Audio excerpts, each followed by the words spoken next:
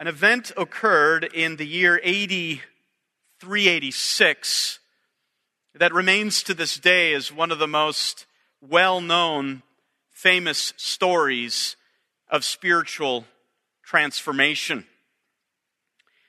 It happened to a man from the city of Hippo called Augustine. He was 33 years old at the time and had up to this point in his life, up to that age, up to that year, 386, had lived quite a promiscuous life. He had indulged in all kinds of the desires of the flesh, had pursued earthly fame as his top desire, and the Lord had been working in his life slowly to draw him to himself, and Augustine at this time had begun to feel the evils of his heart. He had become increasingly convicted over his sexual immorality. He knew it was evil, but he was unable to break its power.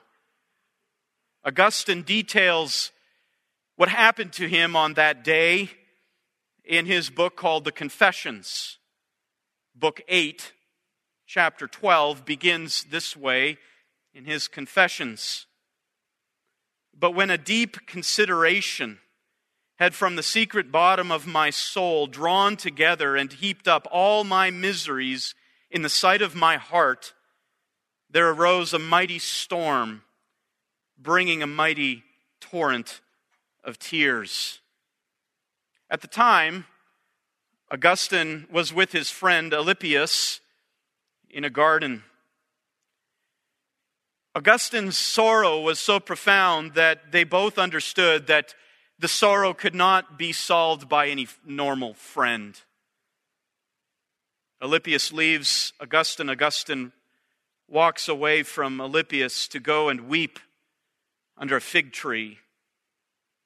He continues his account of this moment with these words.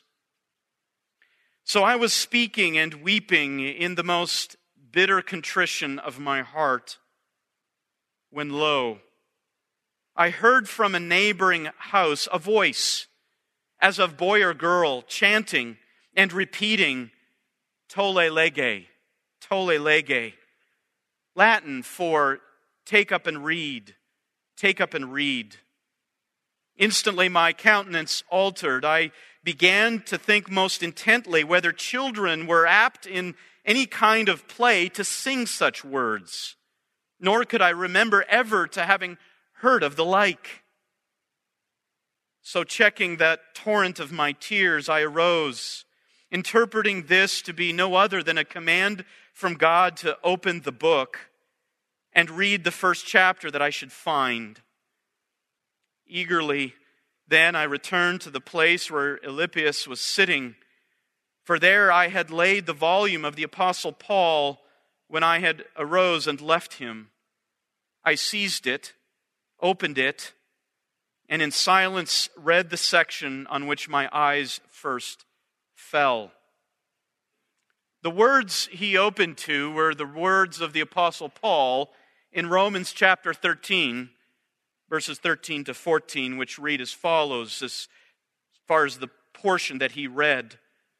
He read this, not in carousing and drunkenness, not in sexual promiscuity and sensuality, not in strife and jealousy, but put on the Lord Jesus Christ and make no provision for the flesh in regard to its lusts. Augustine then described what happened next. He said this, no further would I read, nor needed I. For instantly, at the end of this sentence, by a light, as it were, of serenity infused into my heart, all the darkness of doubt vanished away.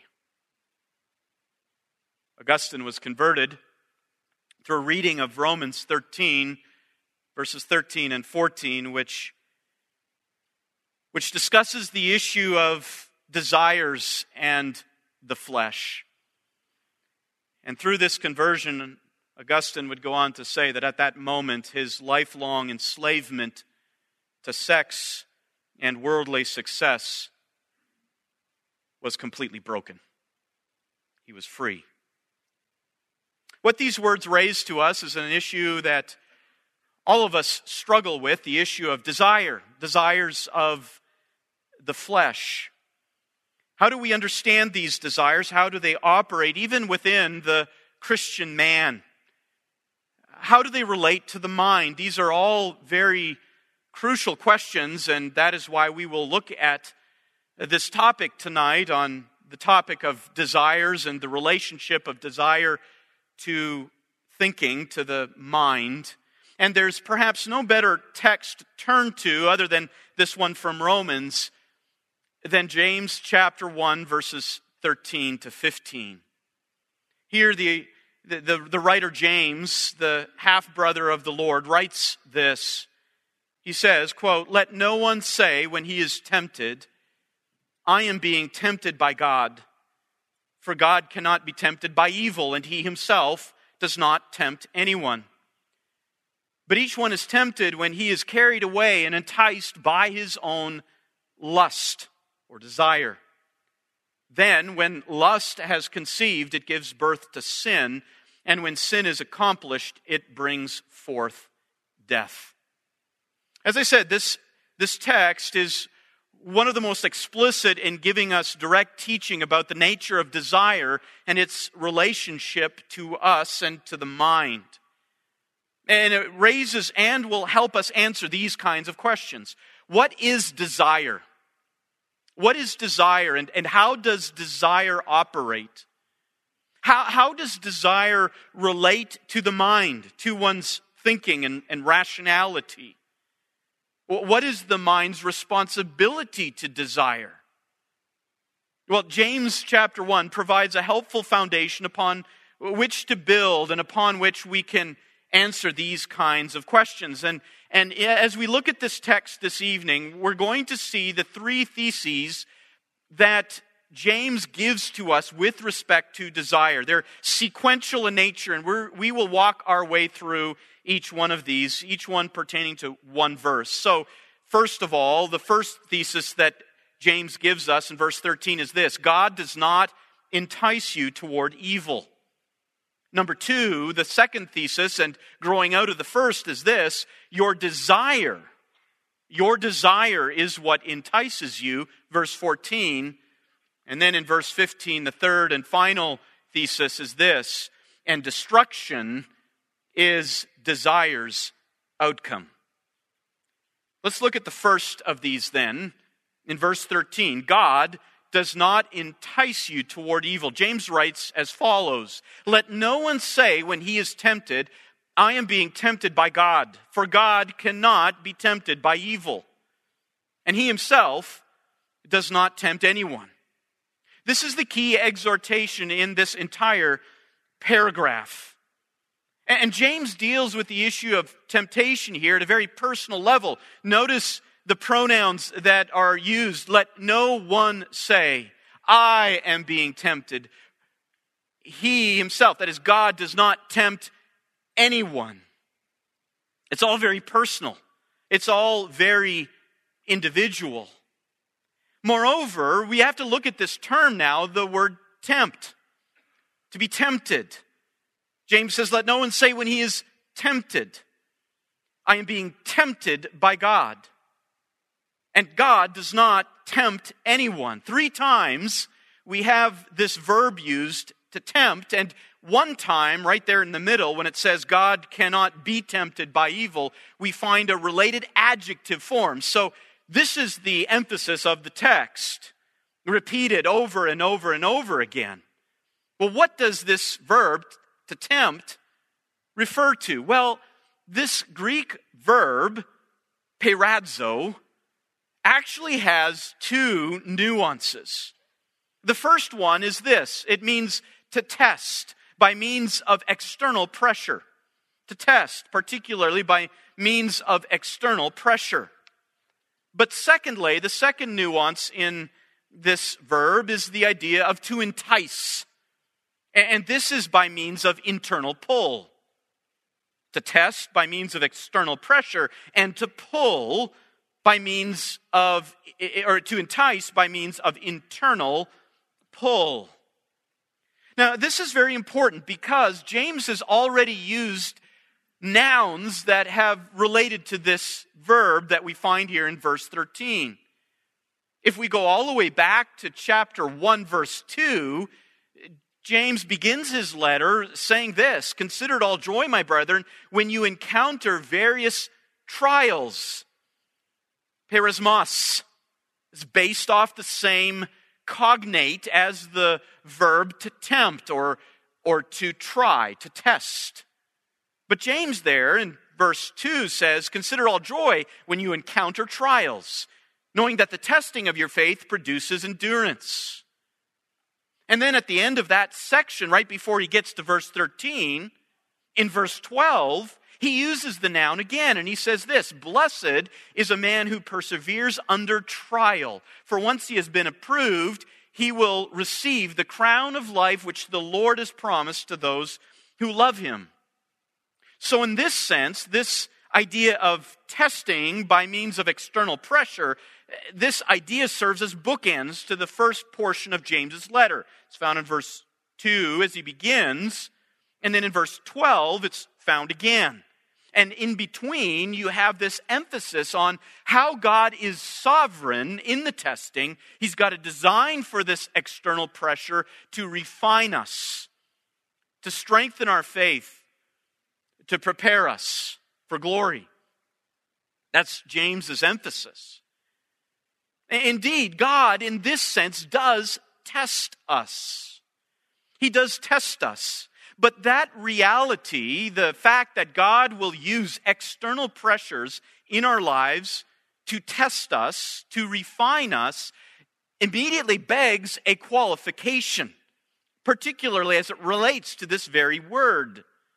Yes, God indeed is sovereign. He is the source of that external pressure, that external testing.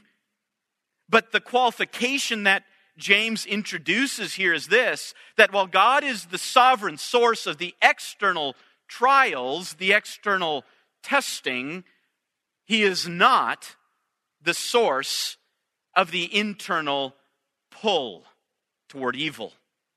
God is not the source of that internal enticement. After James has emphasized the sovereignty of God over circumstances on the outside, circumstances related to trials, James immediately introduces this qualification and says, but understand, God is never the source, never the sovereign source of the enticement that you feel within yourself internally to sin. Go back to James chapter 1:13. Let no one say when he is tempted, and when we see that word, we can immediately think of the preceding context and even understand that word to refer to external trials.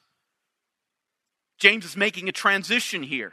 Let no one say when he is being tested, let no one say when he is facing external pressures that I am being tempted by God. I am being internally enticed to sin. James unequivocally denies that that can happen. God does not do that. So we have an important transition that occurs here that James insists that his readers recognize. While God tests us, while God sends trials externally, they're never an enticement toward evil. And that instead, as he's going to say in just a moment, that enticement toward evil comes from a very different source. By saying that we are not to say that I am being tempted by God, that phrase by God references the idea that it recognizes God as the source of that internal pull. And James negates the possibility that God could entice you internally to evil on the basis of two realities, two truths, on God's own character. First of all, God cannot be tempted. God himself cannot be tempted. Literally, the word there could be translated as untemptable. In the middle of verse 13, God cannot be tempted. It is his very character. He is untemptable. There is never any pull that he experiences to anything evil. He never experiences any enticement to do anything except righteousness. It is his very character. And connected with that, James says, in the last part of this verse, is that God does not tempt. And James is emphatic here when he says he himself does not tempt. Making such a point to get across to his readers that there's no possibility that God would ever entice anyone to evil. Not at all. That's the first thesis, and that sets up now the second thesis, which attracts our greatest attention this evening. The second thesis is this: your own desire is what entices you. Your own desire is what entices you. Verse 14 is very succinct, very concise, very direct. James says, "But each one is tempted when he is carried away and enticed by his own lust." James now introduces or identifies the true source of the internal pull that all of Adam's descendants experience. That internal pull, that magnetism to evil. James identifies its true source. And he says this: each one. This phrase, each one, emphasizes very, very clearly on James' part that this is a very personal responsibility. Every individual, each person, each man, and James emphasizes here the personal individual responsibility that every human being has. You can never blame this internal pull on God. He's dealt with that in verse 13. And you can't blame this internal pull on your parents. You can't blame it on your context. You can't blame it on your environment. You can't blame it on your community. You can't blame it on anyone else except yourself. James says each one is tempted when he is carried away and enticed by his own lust. Let's look for just a moment, once again, at that idea of temptation. James uses that verb again, related to that internal pull. And now I want to focus on that internal pull toward evil by quoting the words of John Owen, who described it in more theological terms than a mere lexical definition. And he described temptation this way: this internal enticement, the pull toward evil. John Owen, probably the best theologian ever on the doctrine of sin and temptation, the Puritan, wrote this: temptation is, quote, anything, any state, any way, or any condition that upon any account whatsoever has a force or efficacy to seduce, to draw the mind and the heart of a man from its obedience which God requires of him into any sin. End quote. What John Owen does here is he states that temptation can come in any form. It can be a thing, it can be a state, a way, a condition that can use any pretext that seduces a man to depart from what he was created to be and to do by his Maker. That is temptation, theologically defined. And if we take this back, then we can see that James says this, but each one is tempted when he is carried away and enticed by his own lust. James puts his emphasis on this idea of enticement and being carried away. This is how it happens, James says. And James equates temptation with two actions that were well known within the secular world of the day, well known in the sphere of fishing and hunting. So this is the kind of terminology that fishermen and huntsmen would use as they would describe their hunt. For example, James says that each one, when he's tempted, he is carried away. He is drawn out.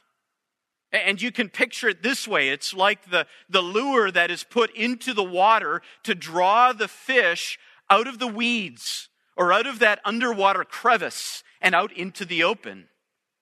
And secondly, James says that each one is tempted when he is enticed, when he is lured, when he is baited. These verbs have very much a similar idea. And like I said, they were also used in the world of the hunt as a hunter would seek after quail or a deer and set a trap and lure the animal, lure the bird into the trap by food or water, and then at that moment capture it with the net. Same idea is what James brings in here to describe how temptation operates. This is done, he says, by every man's own lust.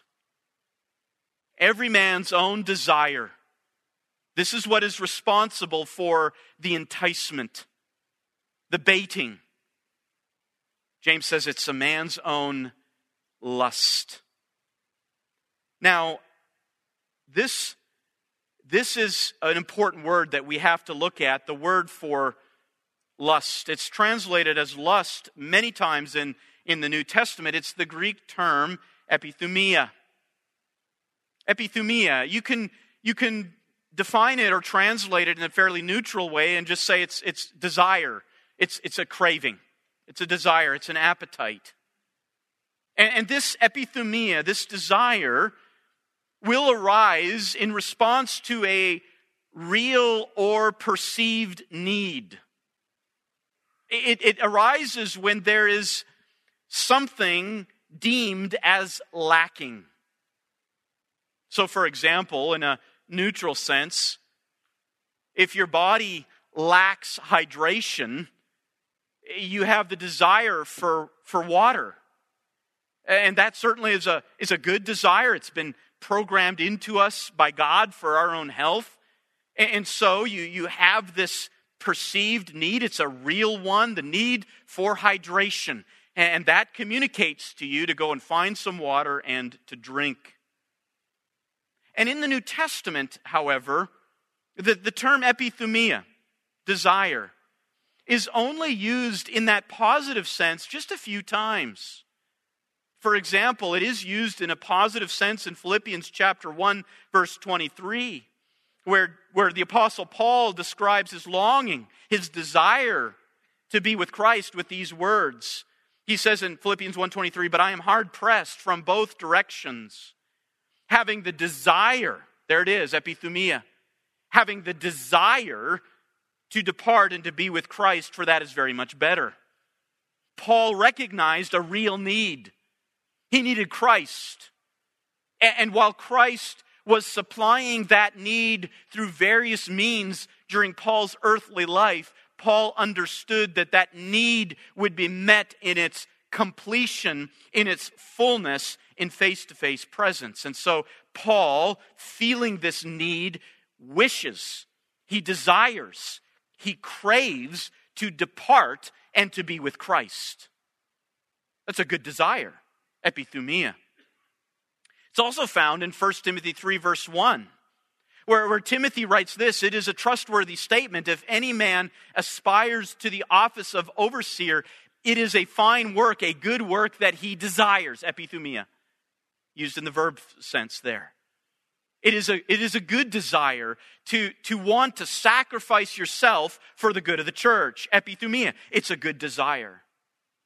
It's also found in a good sense in 1 Thessalonians 2:17. You can look there. But all that to say, in relative terms to the number of times that epithumia is found in the New Testament, it is just a minority of times when this term is used in a positive sense. In the vast majority of cases, as here in James 1:14, the word desire, the word epithumia, communicates the idea of a desire for something forbidden. It is a desire for something forbidden. It is a perceived need that the flesh has for something that is forbidden, or that its achievement, its way of fulfillment is forbidden. And so that is why, in most cases in the New Testament, when we come across this word epithumia, it's translated as lust, because the English term itself communicates that idea of a desire for something forbidden. A desire for something forbidden. Now, this is a very important term for us to understand, and sadly, it is misunderstood on many cases today, leading to all kinds of confusion and inappropriate behavior and control over desires. As we look at this term this evening, it is important to note that this term desire is particularly connected with the body. It's particularly connected to our flesh. And it is responsible for a very significant frequency of our sin. Now, not all of our sin happens as a result of fleshly enticement. There are sins that arise out of the mind itself, not related to the senses. But it is important to understand that this term and others related to it are frequently throughout the New Testament associated with our fleshly lives. And therefore it indicates to us that a large part of the temptation that we feel comes from epithumia, from desire, particularly the desire to gratify the flesh. That's where we struggle. In fact, if we look at how the Apostle John describes it in John chapter 2, verse 16, we see that two of the three categories of sin, deal with desire related to the senses. Notice what he says. He says, "For all that is in the world, the lust of the flesh and the lust of the eyes." And then the third category, the boastful pride of life. But the first two categories specifically list epithumia, lust, desire, as categories of our sinful experience. This is where we predominantly struggle, although there are other categories such as the pride of life. So it is important for us to dig down deep and understand why is lust, why is desire so operative in our lives, so dominant? Well, let's look at it this way, particularly as we think of how desire operates with respect to the Christian mind. If we look at our constitution this way, and the human constitution is, as we've already noted in this series, is incredibly complex. You have mind and soul and spirit and heart. But you also have the body. That's another component of what makes us human beings, a material body, the flesh. So how does that operate with respect to the mind? Now, we've defined the mind already as this. It's the faculty of thinking, of comprehending, of reasoning, of judgment, of believing, of discerning. That's the faculty of the mind. It's not the brain. In this diagram, it's difficult to reflect reality. So the mind is not equal with the brain. Obviously, there's a connection there, but the mind is more than the brain. So how does the flesh operate? We can define the flesh this way. The flesh is the contaminated spring of desire in our fallen humanity. It is in some respects, it is very tangible. It is our actual flesh. But in other senses, it's an immaterial aspect. It's the desires that come from the flesh.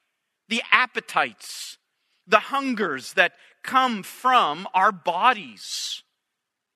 So what happens in the moment of the kind of temptation that James describes in James chapter 1, verse 14, when one is carried away and enticed by the lusts of his flesh? Well, we can understand it this way, that the flesh takes action. It perceives a need and takes action to compel the mind to alleviate the need. So our bodies will tell our minds, I need satisfaction right now. I need gratification right now. Take steps to fulfill the need.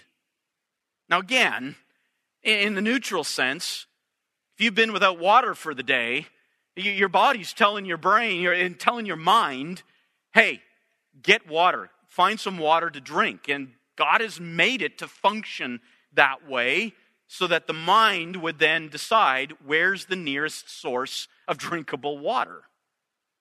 But when we're talking about the situation in James 1 verse 4, this is not neutral or good desire. This is sinful desire. The body, the flesh, it entices the mind to take action to meet the need that is perceived. In the case of the sinful desire, then, the body presents to the mind a false reality.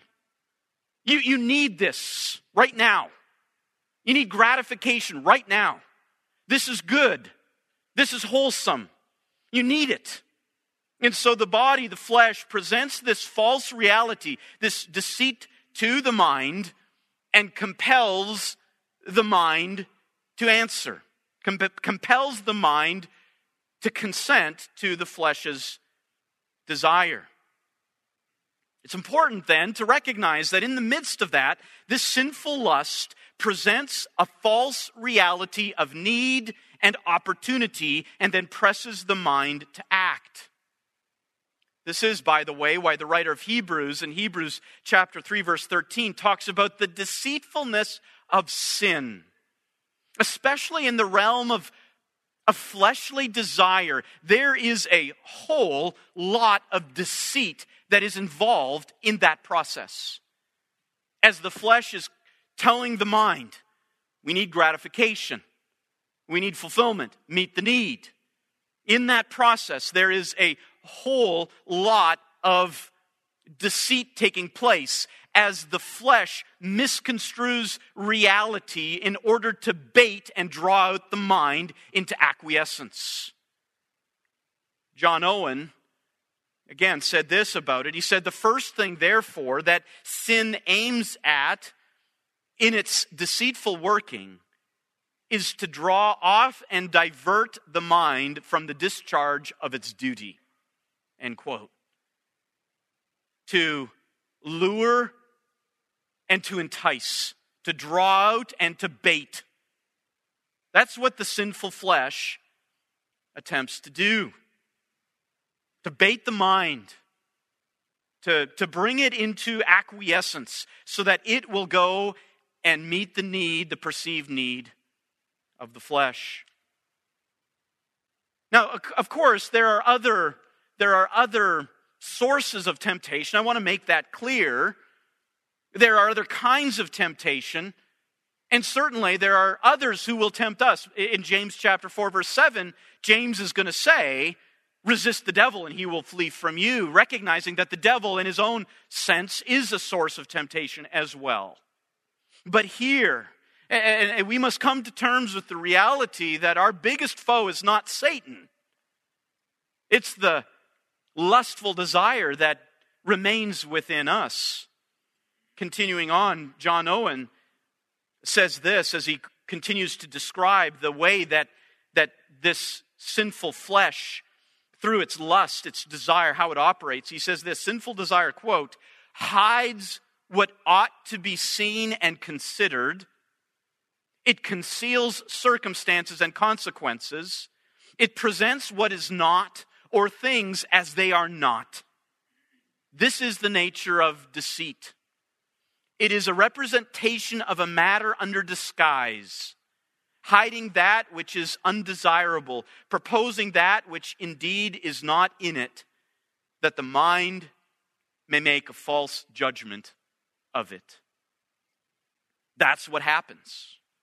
And that's why you know that all the enticements to fleshly sin, to the gratification of the body are all wrapped up with the senses.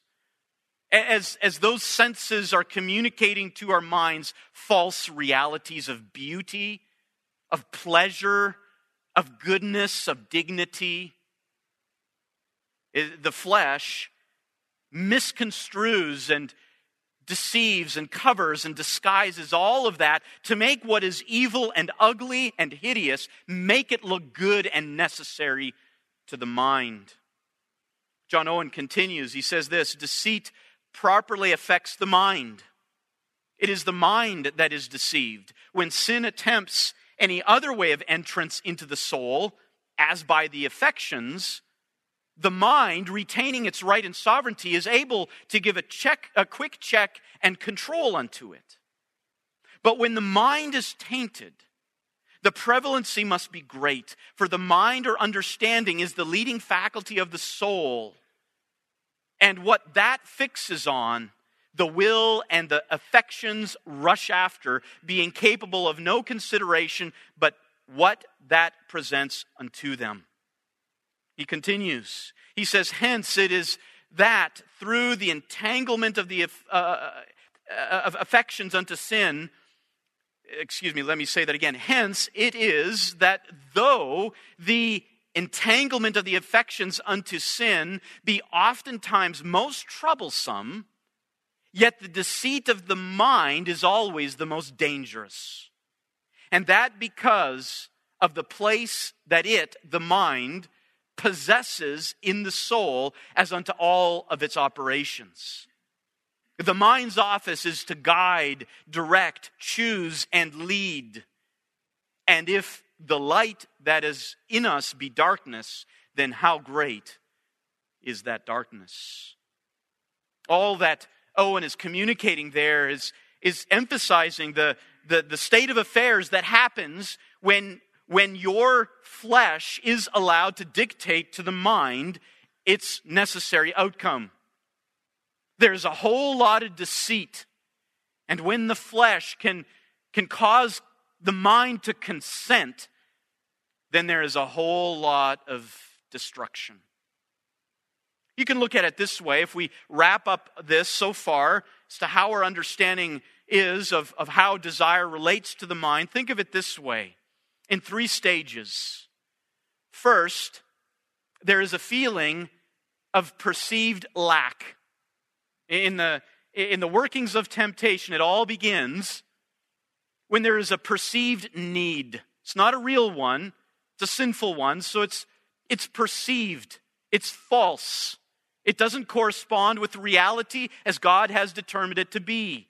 That we could call a suggestion. That suggestion then leads the flesh to appeal to the mind to meet that need, and it does so by presenting a false picture of reality. We can call that enticement. The flesh then begins to entice, to lure, to draw out, to carry away the mind. And it does so by presenting an incorrect state of affairs about what is right and good and necessary. And then finally, the mind is enticed and it consents. And you can call that consent. This is the anatomy of flesh-inspired temptation. There is the initial suggestion, there is a process of incitement, and then there is consent. Suggestion, enticement, and consent. In fact, even if you look at Genesis chapter 3 and the original sin of Adam and Eve, you can see this at work there in the garden. You have the suggestion. In Genesis 3 verse 5, the serpent comes along and says, "For God knows that in the day you eat of it, your eyes will be opened and you will be like God, knowing good and evil."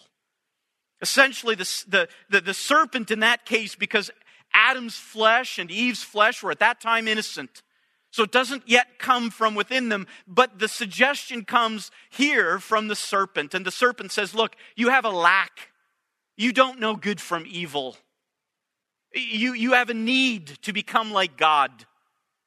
And he suggests it. And then we see that in verse 6, The narrative continues. When the woman saw, notice the sense here, sight. The woman saw that the tree was good for food, and it was a delight to the eyes, and that the tree was desirable to make one wise. Here you have the process of enticement. The bait is out. The luring is occurring. The flesh is drawing out the mind to capture it. And then, of course, you have, sadly, in Genesis 3, the consent, Genesis 3, 6b. Eve took from its fruit and ate. And she gave it to her husband with her, and he ate. The mind has now acquiesced to the false state of affairs presented by the sinful flesh. We see that also in a text like Matthew chapter 5, verses 27 to 28, where Jesus deals with the adultery of the Pharisees that was taking place in the heart. And he says this, "You have heard it said, you shall not commit adultery." That was the seventh commandment. And the Pharisees were minimalists, and they said that only relates to actual physical touch. But Jesus goes on to say, no, it relates to so much more than that. He says, "But I say to you that everyone who looks at a woman," and now notice this phrase here, not just that a man looks at a woman, but that he looks at a woman with lust for her. There is the enticement. There is the act of convincing the mind that that look of gratification is necessary. It's necessary for the purpose of fulfilling a need.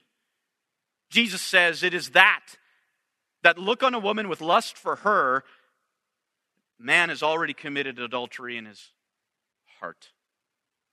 That's what's taking place. Now, just a side note here, and I want to bring this up because, like I said, the issue of desire is quite misunderstood by many today, and it raises the question immediately, what about Jesus? Did he struggle with this same desire that is spoken of in James chapter 1, verse 14? Well, we read in Hebrews chapter 4, verse 15, these words. The writer of Hebrews says, "For we do not have a high priest who cannot sympathize with our weakness, but one who has been tempted in all things as we are, yet without sin." Jesus is one who sympathizes with our weakness, and he has been tempted in all ways. But understand this, and this is a very important distinction to make, especially in our day. Christ was tempted by external solicitations, as we are as well, not by internal enticements. He was not tempted by lust. He was not tempted by epithumia, the corrupted desires of the body. Hebrews goes on to say that Jesus, this high priest, was holy. He was innocent. He was undefiled. He was separate from sinners. He did not share our sinful flesh. And so in James 4 says that each one is tempted when he is carried away and enticed by his own lust. That does not apply to Jesus. That does not apply to Jesus. In the process of temptation in Jesus' life, there was not this progression of internal suggestion, internal enticement, and mental or mindful consent. That is not what was operating in Jesus' life. It was all external. In fact, you could compare it this way. For all of Adam's progeny, all of his descendants, all those who are sons of Adam, we are tempted both by external sources as well as that internal desire. That is the state of our being. But with Jesus, there is no internal source of temptation. All his temptation was external. Nothing came out of corrupted desires. Nothing arose out of a false need. Nothing arose out of the corruption of his flesh because there was no corruption of his flesh. And this is important, because we hear a lot today of people saying that Jesus struggled with same-sex attraction. He had to have, for him to be a great high priest who can sympathize with us. You hear people say Jesus had to have struggled with gender dysphoria. There must have been times when Jesus wondered whether he was a woman or a man. You have evangelicals even saying that today. And that thinking arises from a very, very unorthodox, unsound, unbiblical understanding of the way that desire works within us as it compares to how it worked within Jesus. Jesus did have desires, but all of his desires arose out of real need and were not corrupt. He did not share the defilement of men. One writer puts it this way: he was free from inherent sin. We are not. Nowhere in the structures of his being was there any sin. Satan had no foothold in him. There was no lust. There was no affinity with sin. There was no proclivity to sin. There was no possibility of temptation from within. In no respect was he fallen, and in no respect was his nature corrupt. It's a very important distinction to make. Well, let's come back to James now, though, and get to the third thesis that James gives to us here. And it's found in the final verse of this paragraph. Verse 15 says this. And again, he's referring to us. He says, then when lust has conceived, when epithumia, when desire has conceived, it gives birth to sin. And when sin is accomplished, it brings forth death. James now switches metaphors. He changes metaphors from the metaphor of the hunt to the metaphor of reproduction. And he gives it in these two parallel clauses. He first says this: when epithumia, when desire, when lust has conceived, that is, it becomes pregnant. It's the term for being fertilized. When it is fertilized, when desire has been baited, when the sinful desire has caused the consent of the mind, in that moment, it gives birth to sin. It brings into the world sin. Sin is that immediate result of when the mind consents to the deception of the desire. At that moment, when the mind looks upon what the desire is asserting and demanding, the mind looks upon that and says, yes. In that moment, in that split second, sin is brought into the world. But there's another half to this. He says that when sin is accomplished, it brings forth death. Here again, you have the analogy of reproduction, but with slightly different terminology. And James now takes it a little further by describing what happens that once sin is brought into the world, what it gives birth to. There's a consequence here, a sequence of actions that leads to a final result. When sin is accomplished, when sin is brought to reality, to run its course, it brings forth, it gives birth to death. It gives birth to death. And this is the final result. What began with a suggestion that wasn't properly judged by the mind and rejected and mortified, what began as that suggestion now has led all the way to the final result, which is destruction. And this is very important because the nature of fleshly sin is particularly destructive. Fleshly sin is particularly destructive. It brings out in its most vivid forms the damage, the ugliness of sin and its results. It brings forth death. Now, how do we respond to these three theses that James gives to us? A few points of application here as we close. Number one, acknowledge the real reason for your enticement. Acknowledge the real reason for your enticement. In other words, take responsibility. Take responsibility. Number one, you can't blame God. You can't be like Adam. Remember Adam, after they had sinned, and God gets them and says, what has happened? And Adam says, well, the woman that you gave me. There, Adam was seeking to blame God and to put the blame on him for being the source of temptation. James says, you cannot do that. God is neither tempted nor does he tempt. That's not going to work. You cannot blame God. You cannot say, I am this way because that's the way God made me. Listen, when you say that as justification for your sin, you are repeating a lie from the pit of hell.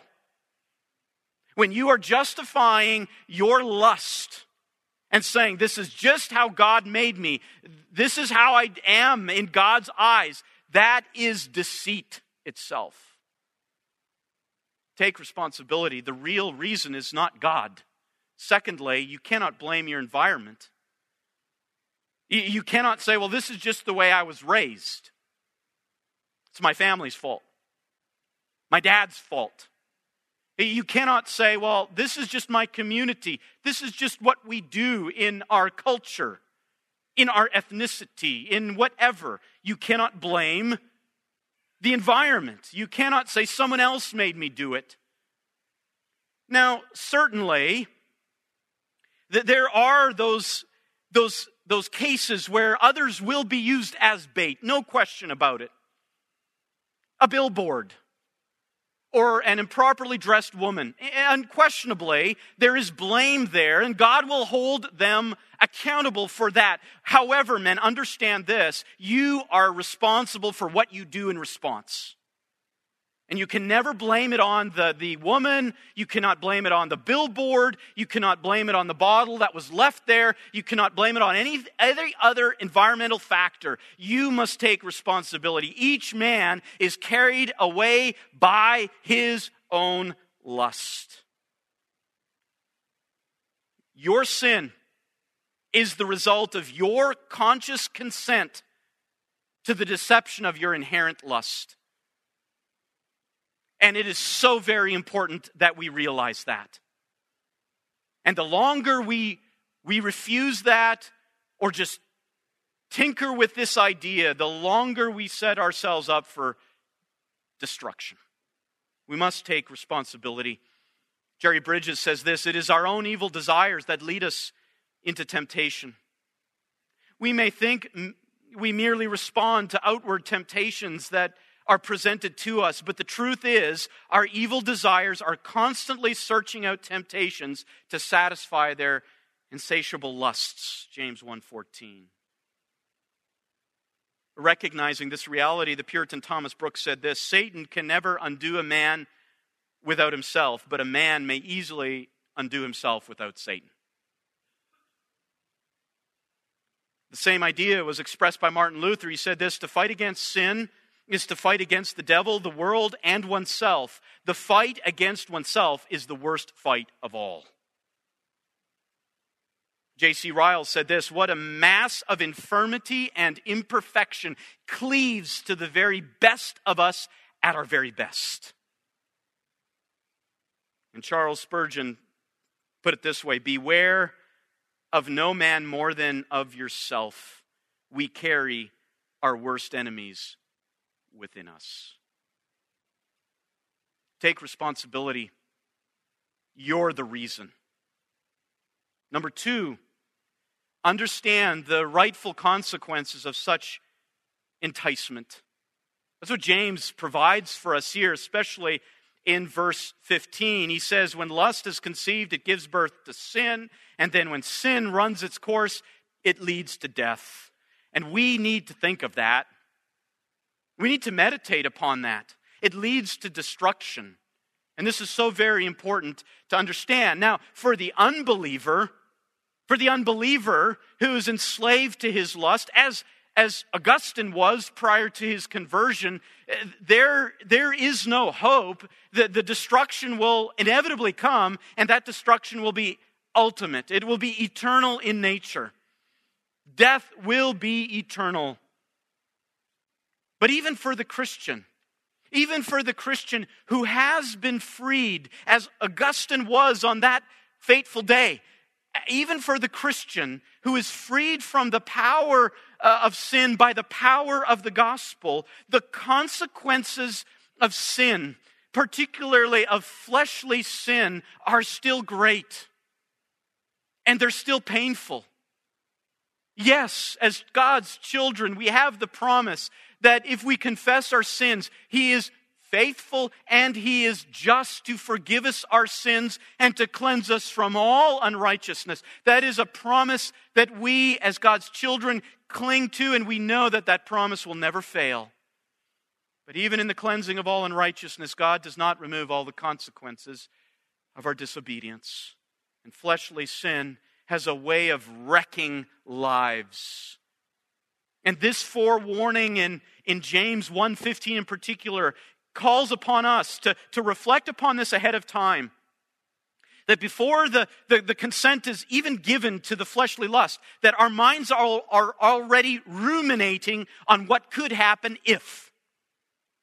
And that is a helpful thing to do. If I would ever go through with that, or if I would ever turn on this or click on that, or if I would ever call this person or ever open this or what have you, if, and then think through the domino of consequences that go from everything from a ruined testimony to estranged relations to broken lives, a loss of job, all these things. Think on them already.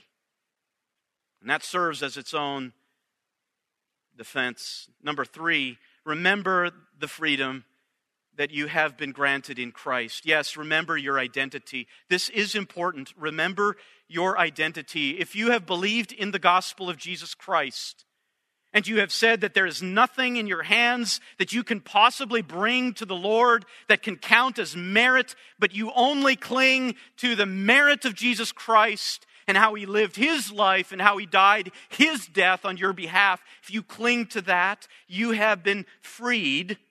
You have been freed from the power of the flesh. Read Romans 6.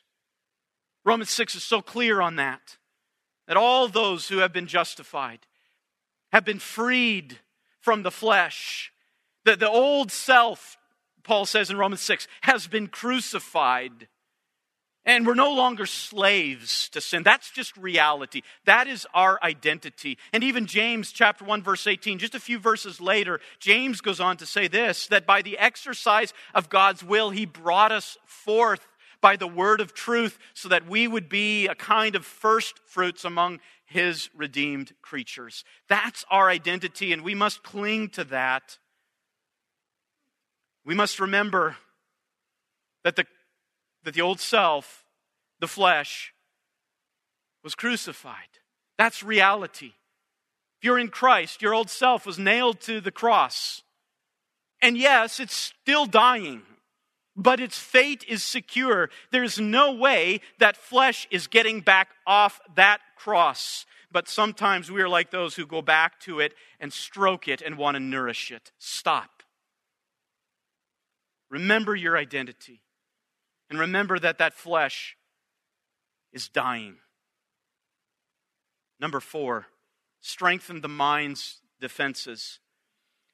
Strengthen the mind's defenses. Remember that what we focus on here with respect to the mind is that we need our minds to be strong so that they will not consent to the allurements of the sinful flesh that remains in us. As John Owen stated, deceit properly affects the mind. It is the mind that is deceived. And a significant part of that enticement is the construction of a false reality. Remember, we talked about that. And so what you want in the mind is that ability to recognize falsehood, and the way to cure that is with truth. So how can the mind not only resist the flesh, but mortify those desires? It's all about truth. It's all about reality as God has defined it. Reality as God prescribes it. Reality as God defines it. who we are, how our bodies are to function, which desires are godly and which ones are not. We must fill our mind with those truths so that in the moment of that allurement, our minds can properly respond and say, this is deceit. Stop it, and I'm going to kill you. That's how the mind needs to operate, but it'll only operate when it's trained. When it can recognize truth from falsehood. Strengthen the mind's defenses so that it can respond to the desires of the flesh, so that you will not be enticed and allured by those appetites. Father, we come before you thankful for the instruction of this text. And in your wisdom, you have written it in such a way where each one of us identifies with every word. We have all experienced this process play itself out in our lives time and time and time again. And at one time, we were like Augustine. Prior to reading Romans 13, we were helpless. Hopelessly enslaved to this process of suggestion, enticement, and consent. Suggestion, enticement, and consent. We lived our lives in slavery to the false realities of our bodies. We thank you for the Lord Jesus Christ who came undefiled. And all the powers of temptation came upon him from Satan, from men. They could not break him. And as a result, he offered up his life for us, and we give you thanks that it is through that we have received our freedom from bondage to sin. And yet, even as James writes, this lust still remains in our bodies. It still petitions our minds for consent. It still pressures the mind to take action, to find gratification. Lord, we pray that you would strengthen our minds with your word and have your Spirit operate within so that we would recognize these ways and respond in a way that would honor and glorify you, whereby we would not only just avoid these dangerous consequences, these disasters, where we would enjoy the peace and contentment that comes from living as your creatures who have been brought to new life. We ask this, Father, in your Son's precious name, Jesus, and for his glory's sake. Amen.